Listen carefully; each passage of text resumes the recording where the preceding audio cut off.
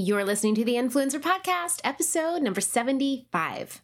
Okay, had to pop in here today and tell you that I am so pumped to finally share something that I have been tight-lipped about for almost a year now. I've been teasing it here and there this summer on my Instagram, but today is the day I am officially announcing it. Over the last year, I have been working on something truly transformative for each of you who listen in each week. I know that you have been spinning your wheels wondering what's the difference in bloggers and influencers who think for themselves, attract brand deals, cultivate a community, and empower their influence to honor their purpose, versus those who feel trapped in the affiliate marketing rat race, wrestling with the compare and compete and compare mind games of the social scroll, right? I mean, the struggle can be real, but I do hear you. I have lived that too, and I know what it feels like to be totally lost on how to even start to turn this online influence thing into a true business. And my friend, there is a better way, a much better way. I love today's guest because she's not afraid to really think outside the box and do things a little differently. Since starting her marketing strategy consulting business 12 years ago, Dorie Clark has been recognized as a branding expert by the Associated Press, Fortune, and Inc. magazine. And if that's not enough, she also published 3 books, Entrepreneurial You, Reinventing You, and Stand Out, which was named the #1 leadership book of 2015 by Inc. magazine and one of the top 10 business books of the year by Forbes. Not a small feat. Her roster of consulting and speaking clients include brands like Google, Microsoft, and Yale University, just to name a few. She has a wealth of insight into what it takes to really win as an entrepreneur that I can't wait to share with you guys today. So let's welcome Dorie to the show. So before we dive on in with the amazing Dorie Clark today, I want to give a shout out to our awesome reviewer of the week, and that is Blessings and Sass. And she says, "Love all the influencer podcasts, especially this one. I believe in authenticity, and this podcast helped me to know that it's okay and good practice to promote the things that you believe in without worrying about getting paid all the time. And that organic promotion can lead to paid promotions. Good stuff."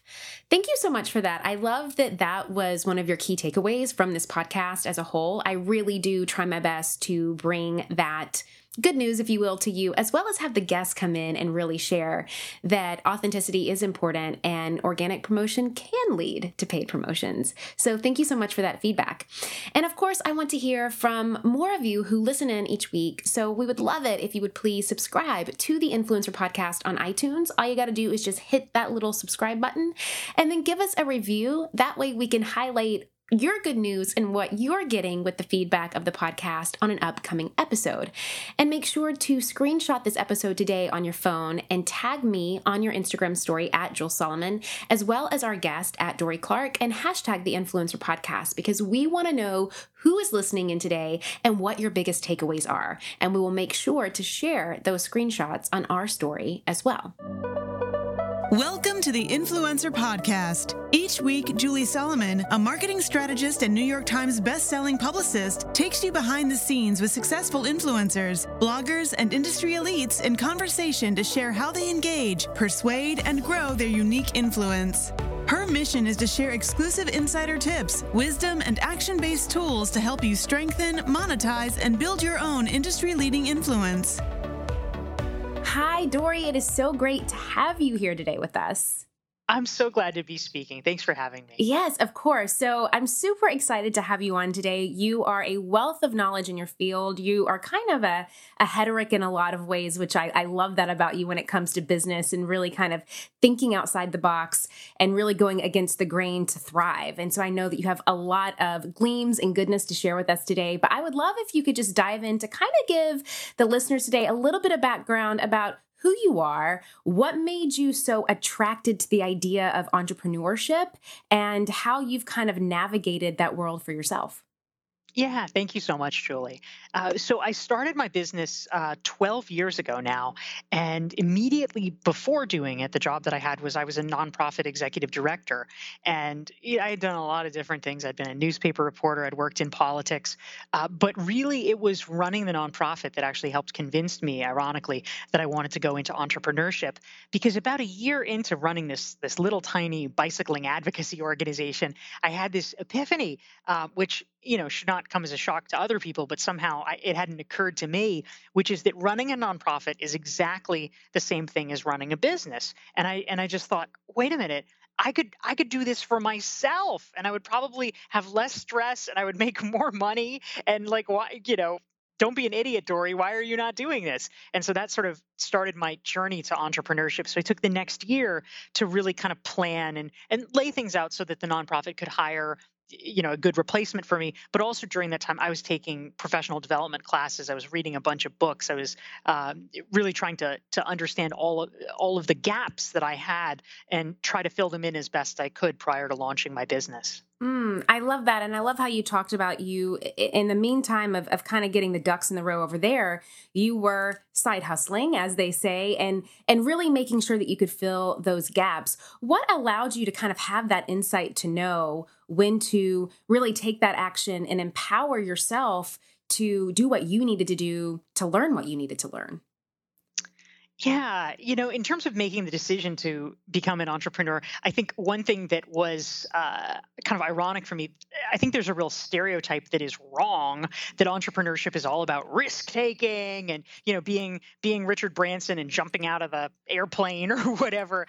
And really, I think the key is that for modern people, entrepreneurship is actually a risk mitigation strategy. It's a lot riskier to have all your eggs in one basket and to have a day job that could be taken away at any moment. That was certainly what I learned early on when I started my career as a journalist and then got laid off. As an entrepreneur, you have multiple clients and ideally multiple income streams, which is something that I write about in my book, Entrepreneurial You. And that gives you a lot of security. And so for me, what I think gave me the freedom and the desire to start my own business was when I was running this nonprofit. Frankly, I was making so little money. I just knew like it could not go down from there. I was like, you know what? I know I'm not gonna be homeless. Like, I mean, my mom will always like at least let me sleep on her couch if I have to. I'm not gonna be homeless. And so pretty much just like by sleepwalking, I could probably somehow make more money than I am making now. So I might as well go for it. And I love that because I do think that it is like a reframing of our thought process, because a lot of us are raised to believe that the dream is to get the windowless, comfortable corporate job that has the 401k and the pension and the benefits, and that's going to keep you safe and that's going to keep you sound.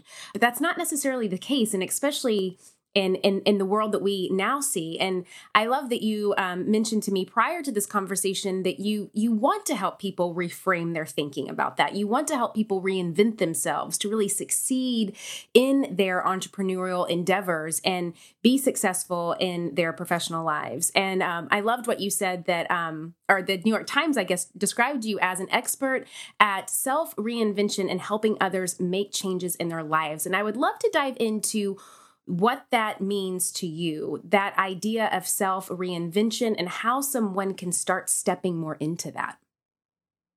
Yeah, self-reinvention, I think, really is critical.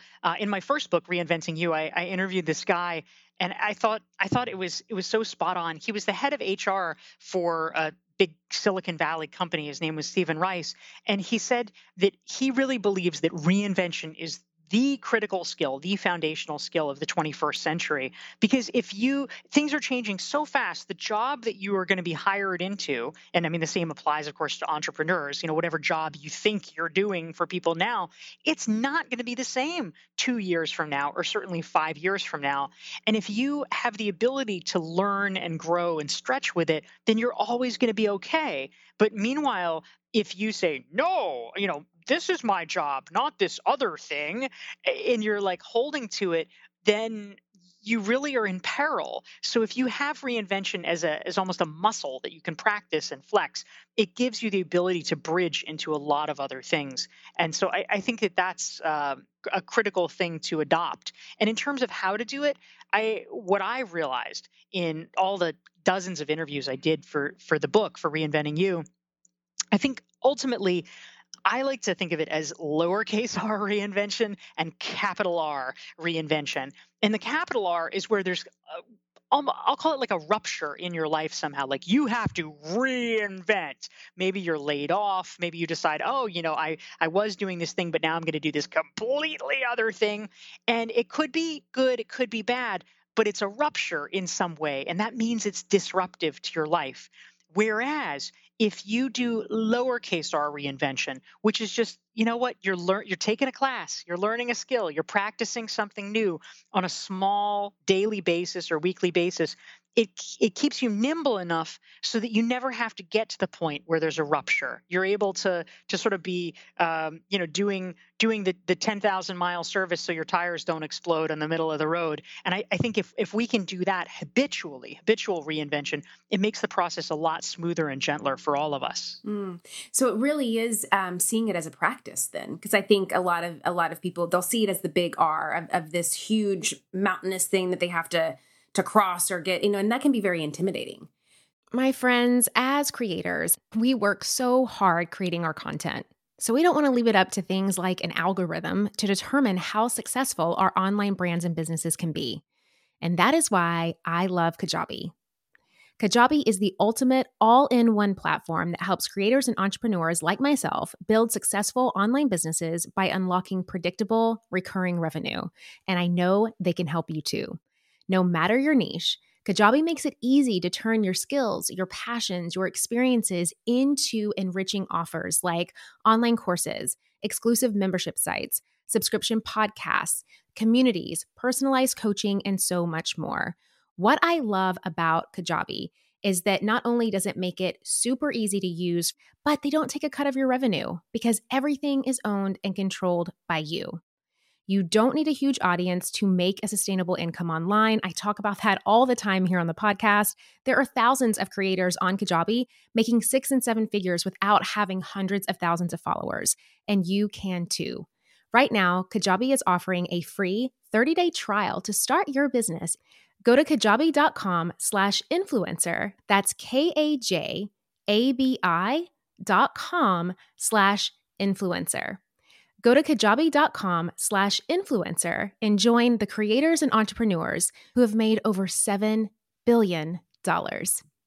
My friends, have you ever thought that you have done the hard part? You have started your business and you have taken that leap from belief into really stepping out and claiming a vision for yourself. But you know that if you want to make money doing what you love, you need other support. You need to grow. You need to scale. You need a marketing strategy. You need a lot of this stuff. Now, of course, I talk so much about these things, right? Like how to identify your target audience, where to find them, which marketing channels to focus on. So you're really making the most out of your budget. And of course, how to use things like data to set goals. But there's another great podcast that I love out there that also talks about this stuff. And it's called This is Small Business. This is Small Business, an original podcast from Amazon, answers so many of these kinds of questions. Whether you're dreaming of starting your business or you're looking to take a part-time side hustle full-time, or maybe you're a few years in and you're ready to scale. This is Small Business is going to give you the practical tips that you can start using today. And I know that if you love these topics on my podcast, you're going to love them on this one too.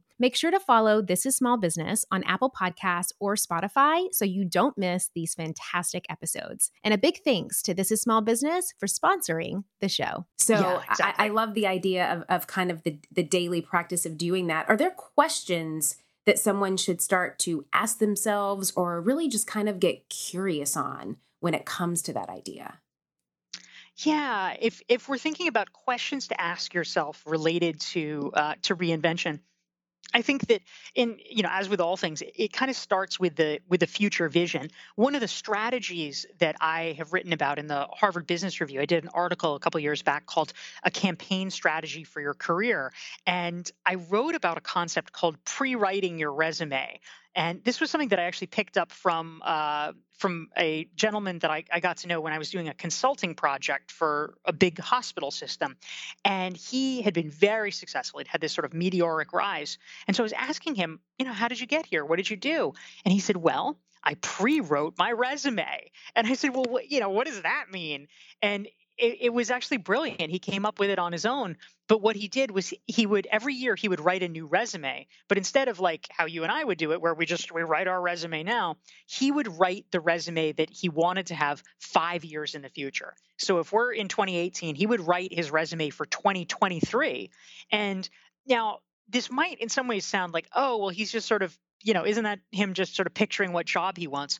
But no, not exactly. That is a little bit more wishful thinking. The reason that it's so transformative to pre-write your resume, it's not so much about setting the future goal.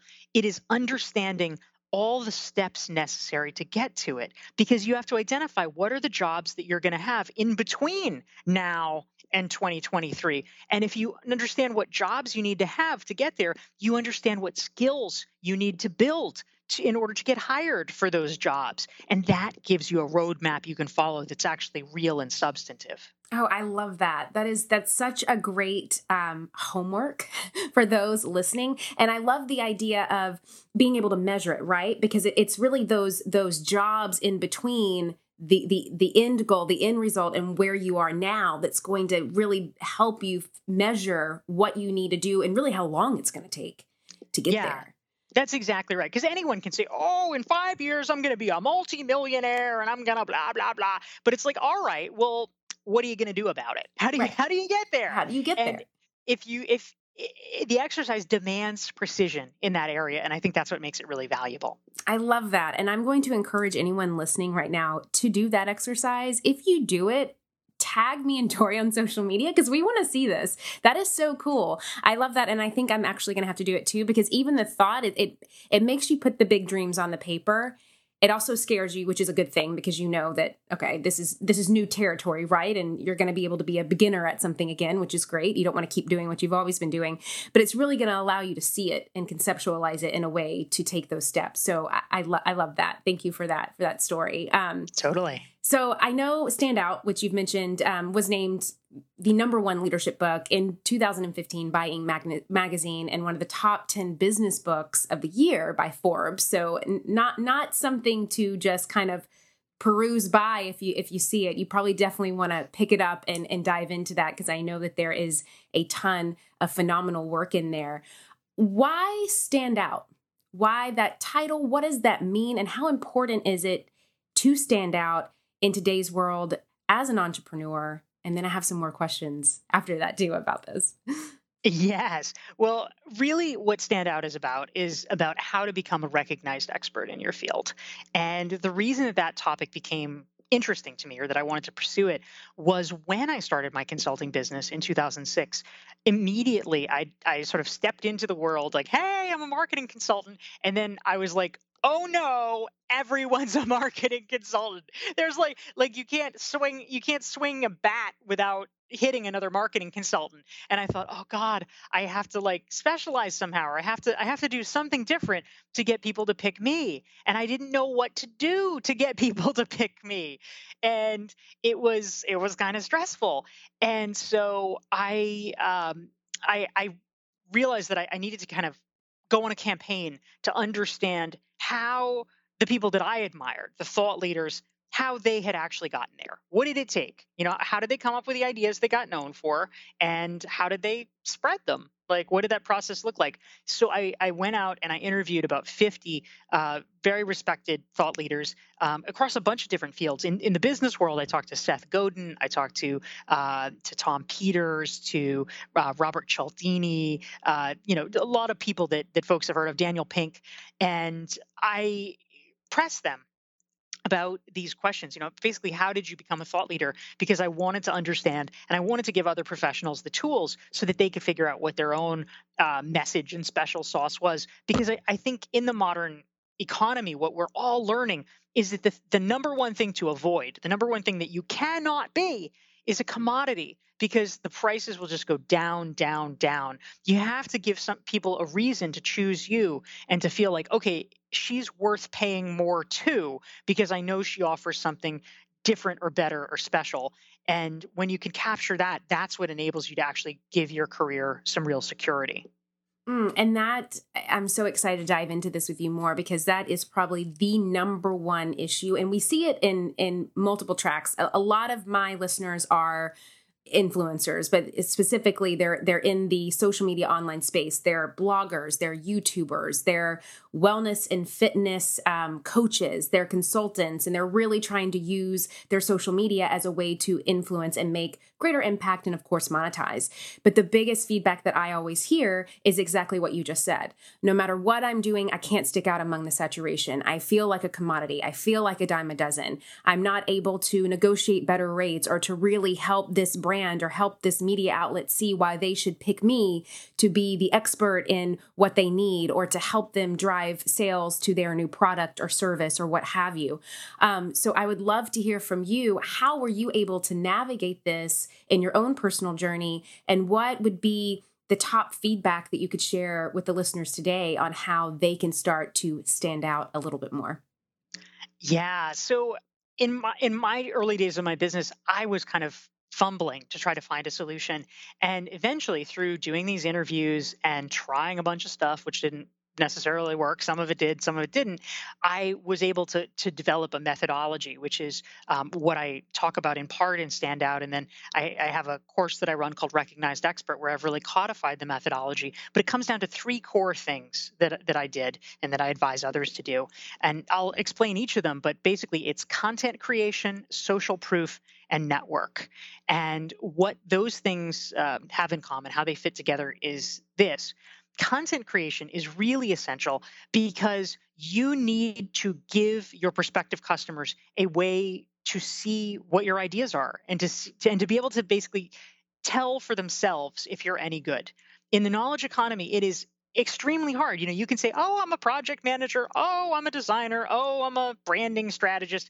And they're like, all right, well, how do I tell the difference? And there's not a good way to tell the difference unless they have already worked with you. Or, of course, they can call references or something like that. But it is so much easier and better if you are able to create content that lets them see for themselves what your ideas are. And I resonate with this woman. She's really good, And it makes the buying decision much easier because you've already built trust with that. So content creation is really critical. Number 2 is social proof, which is basically how are you showing your target audience that you are credible? There's a lot of noise out there. And so consequently, rationally, a lot of times people just screen things out. They just don't even pay attention at all. But if you're able to walk in the door and basically show people that you are pre-vetted, look, I've worked with these 3 clients that you've already heard of, or I've gone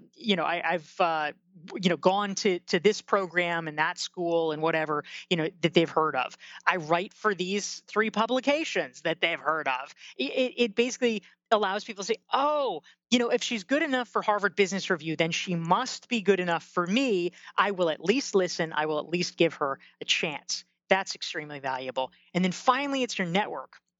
Because the truth is, if you have those 2 ingredients, that is great. But if you don't have people to amplify it, it's not going to go that far. You need to not be the only person talking about your ideas. You need people talking you up, suggesting you, and of course you do the same for them. But you need to immerse yourself in a community so that you can kind of all promote each other and rise together. Those are really the 3 key ingredients that I have experienced and worked on, and that I share with people in my teaching that I do.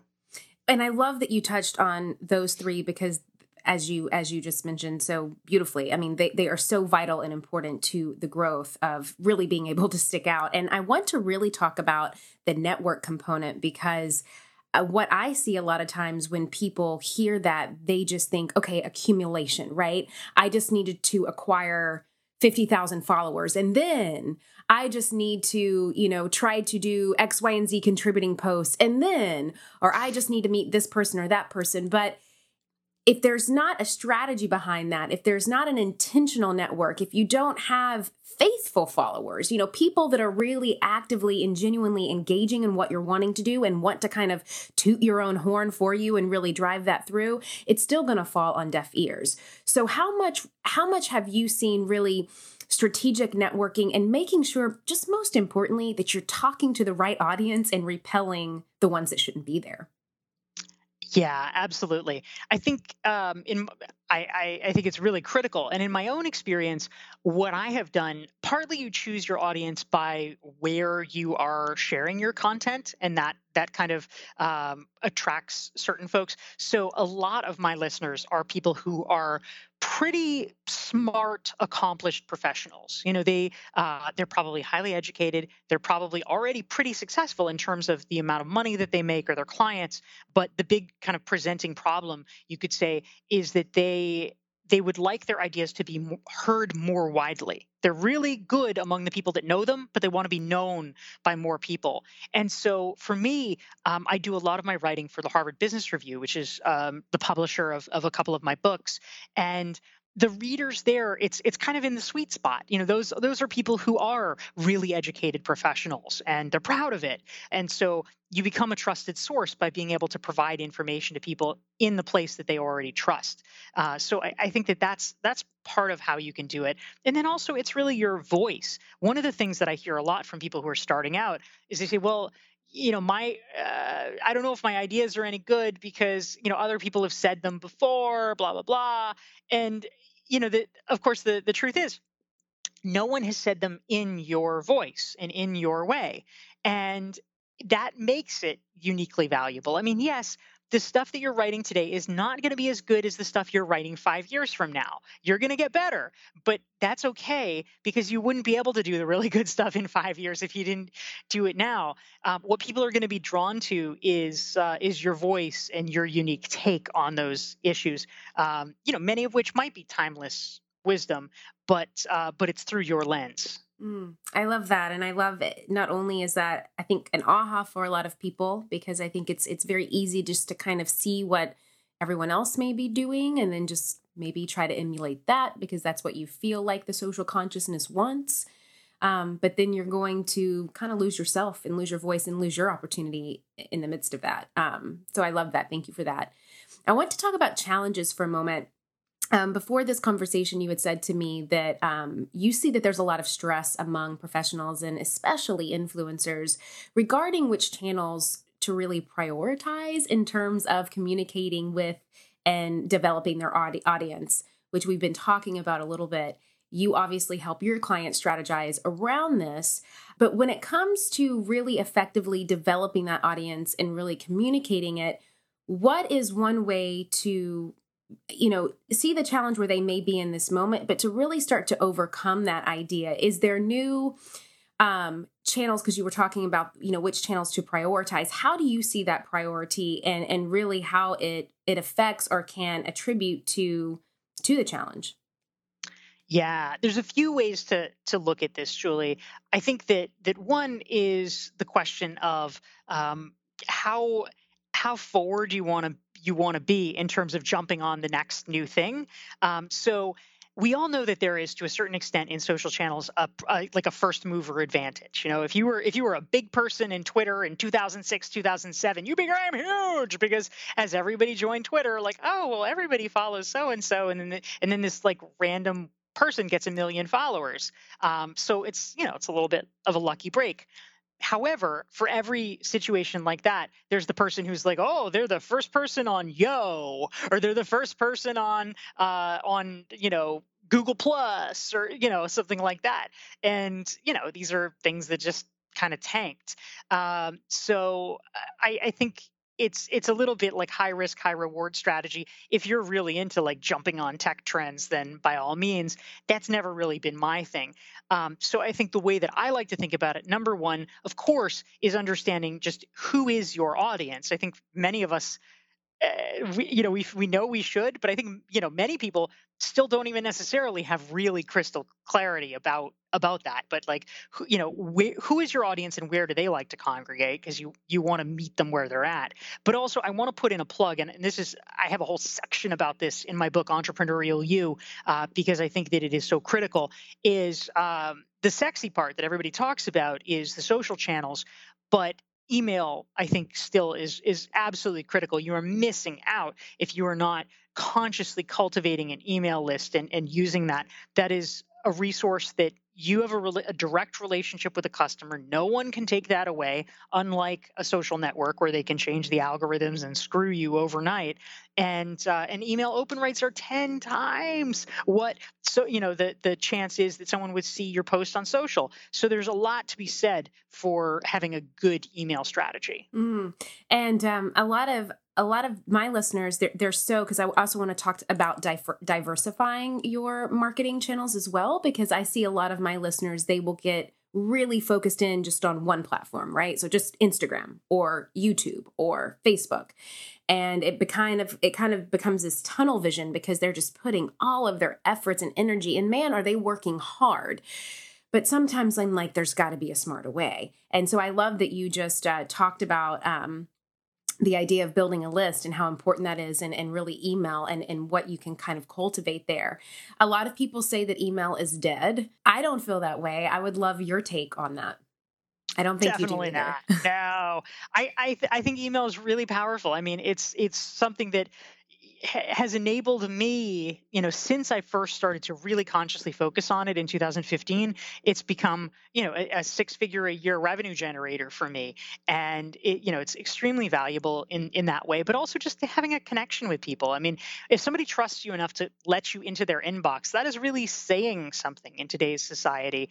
So I think it's really important. I mean, oftentimes a lot of the discussion about, email's dead comes from people looking at surveys about teenagers, and teenage behavior is very different.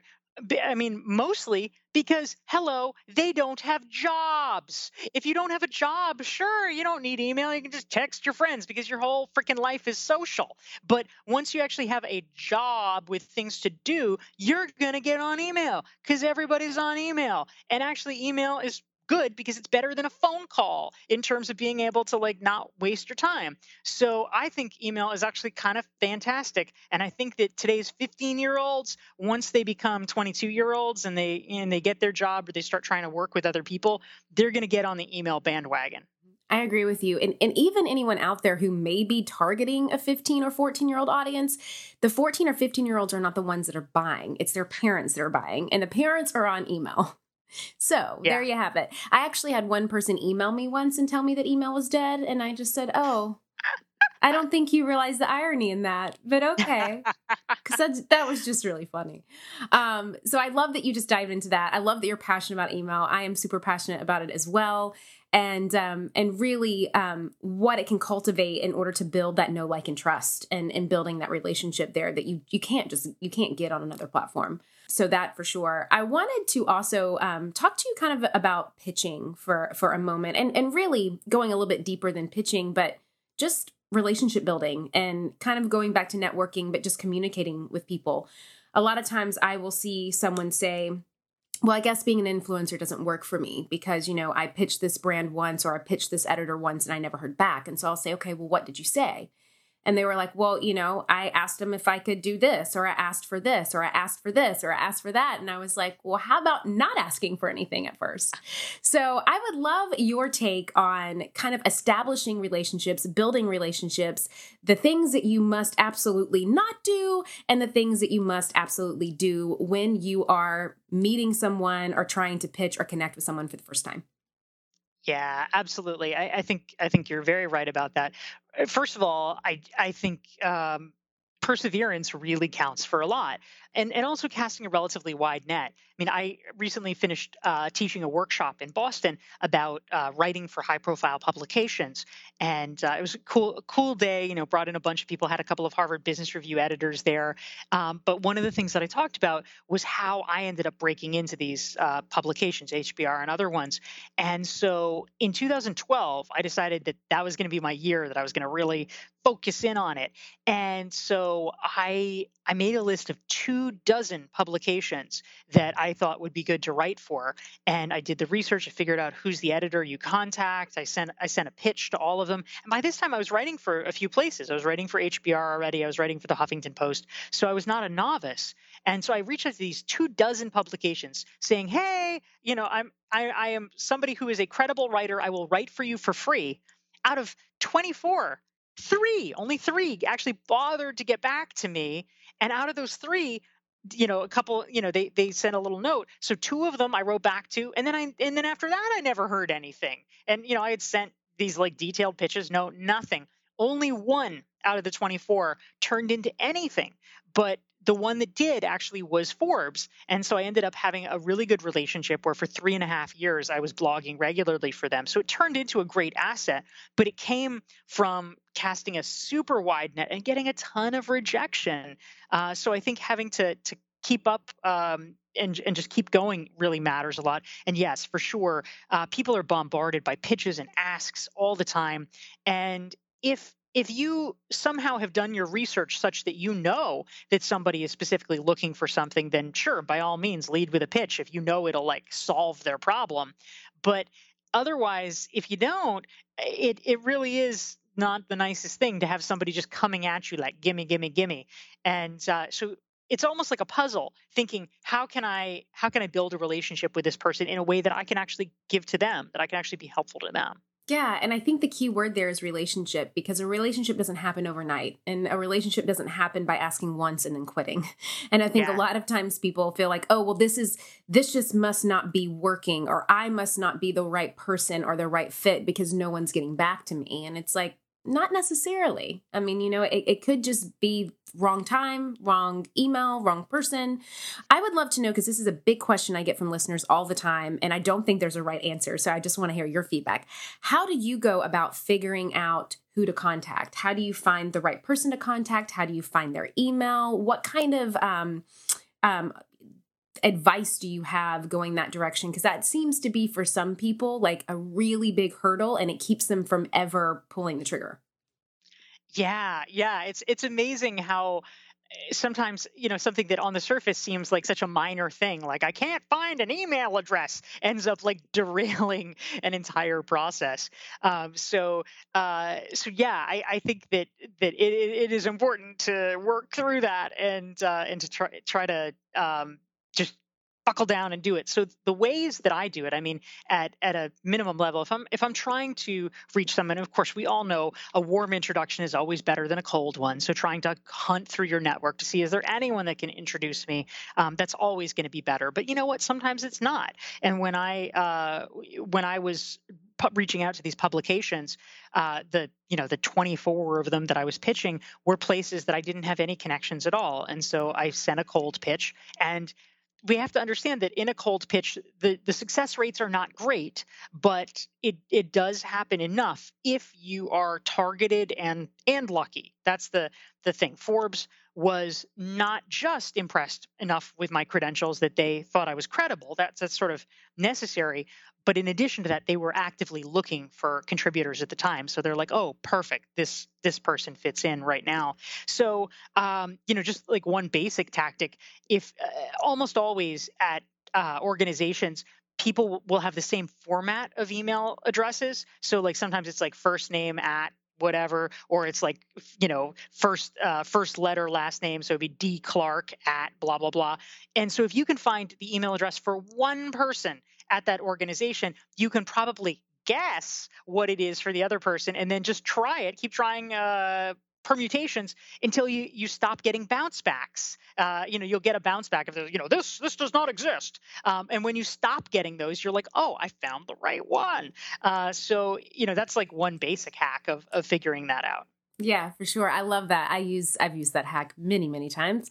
And nowadays it's, you know, because that's my whole, I can't find an email and I'm like, your availability to find someone in 2018 has never been easier than any other time in human existence. Yeah. There's social media, there's LinkedIn, there's all of these different platforms that we can use. And so it's really just about being resilient and taking a little bit of time. So I love that hack. Thank you for that a lot. That's awesome. I want to talk about any kind of tools or techniques that you use. I know that you have a great link to productivity. It's doryclark.com/productivity, where you provide a ton of your tools that you use. You had let me know of some of them that I thought was really interesting. I would love to hear more about Boomerang, and not the one that we think that it is, that we see like on Instagram where we're going back and forth in a photo, but how you use it to schedule emails for the future and how that allows some ease and gives you some time back. Right. Yeah. So Boomerang is a great tool, a free tool. I mean, they have paid versions that you can use, but the basic version is free, and I like it a lot because it allows you. It's an extension off Gmail. It allows you to schedule emails going out in the future. So what is nice about that? I often find that something that becomes a little bit of a time waster. You're like jamming through your inbox, right? And so you respond to somebody, and then they get the message and they're on email too, and they're like, oh my God, she's right here. And so then they email you back. And then if you email them back, oh my God, they're gonna email you back. And you get into like this, like it's like a G chat, except it's over email. And you're like, no, this is not what I wanted. And so what I will do oftentimes, if I think that I'm gonna be in that situation, is I will write the response then, but I will schedule it to go out several hours in the future, or even like the next day, so that you don't get into this kind of immediate back and forth. That's one way of doing it. Another use that I think is helpful is if somebody says to you, oh, right, blah, blah, blah, that's cool. Follow up with me in a week, or follow up with me in 2 weeks. To a certain extent, they may mean it, or they may actually be counting on you to forget, so it goes away. But a very easy hack around that is you write the message in Boomerang, and then you schedule it for a week from now, and you say, hey, Julie, just following up on our conversation, what did you think about blah, blah, blah? Can we do that? And you schedule it now. Then it gets to that person a week later, and you don't have to worry about it or think about it afterwards. I love that. And I bet the return rate is a lot higher when you actually do that, when you actually check in, because again, a lot of people don't, and we assume that the person didn't mean it, or that, we always assume the worst, they're not going to respond. But by doing that, I'm going to have to try that, because it sounds like it'd be very, very helpful. I wanted to ask you one more question before we pop off that I ask everyone that comes on the show. And that is, what does influence mean to you? Yeah. So influence to me means just the ability to shape other people's lives, for good or for ill, and hopefully for good. I think that for almost all of us that are in this world and in this business, we want to have a positive impact, and so influence is powerful because when you are reaching more people, your impact. It just carries further. It means that you're able to help more people, and there is frankly more meaning in what you're able to do because it's touching more lives. That's how I think about it. That's awesome. It's a great answer. I love that. Okay, well, what is next for you? And then where can we, of course, start to find you online, dive into more of the work that you're currently doing? I'm, of course, going to have so much of this in the show notes, but would love to hear from you as well. Thank you. What's next for me? Right at the moment, I'm working on a lot of cool things. I'm in the process of pulling together a mastermind retreat that I'm doing in December, which is very exciting. And I'm doing a strategy retreat for a client in Puerto Rico next week, which will be nice because I'm also getting some beach time in as a result of that. And on a personal note, I have started. I'm going to be starting a program this fall, which I'm really excited about. It is a training program in writing musical theater. So that's going to be kind of a cool sideline that I'm going to be pursuing for the next couple of years as I do that program. That's very cool. I love all the creative endeavors that are happening. Just creation is awesome. I love that. Well, if you are listening today, you want to dive into more, make sure to head over to theinfluencerpodcast.com, where you will get all of the good show notes and takeaways and a ton of the amazing resources that Dory laid out for us today. I made a lot of notes. I can't wait to dive that into the show notes for you guys. And if you want to dive deeper into some of the stuff that she puts online, you can find her on Twitter and on Facebook, and that is at Dory Clark. It's at Dory Clark. And I'll mention too, Julie, that if folks are especially interested in some of my recent work about how to create multiple income streams in your business, they can get a free resource. It's the 88-question entrepreneurial use self-assessment, which helps people figure out how to create multiple income streams in their own business. And folks can get that for free at doryclark.com/entrepreneur. That's awesome. Thank you so much, Dory. Thanks, Julie. Great talking to you. Wanting even more influencer podcast goodness and to connect with like-minded influencers? Join our Facebook community for daily tips on how to up-level your business and chat with myself and other listeners. All you gotta do is visit facebook.com/groups/The Influencer Podcast to be a part of this wonderful community. Are you ready to create your own industry-leading influence? For show notes, downloads, and action-based tips, head to www.theinfluencerpodcast.com, where you can find out more about this week's episode, guest, and our host, Julie Solomon. If you enjoyed this week's episode, please take a minute to go to iTunes and leave a review so we can help other influencers like yourself build their own successful business.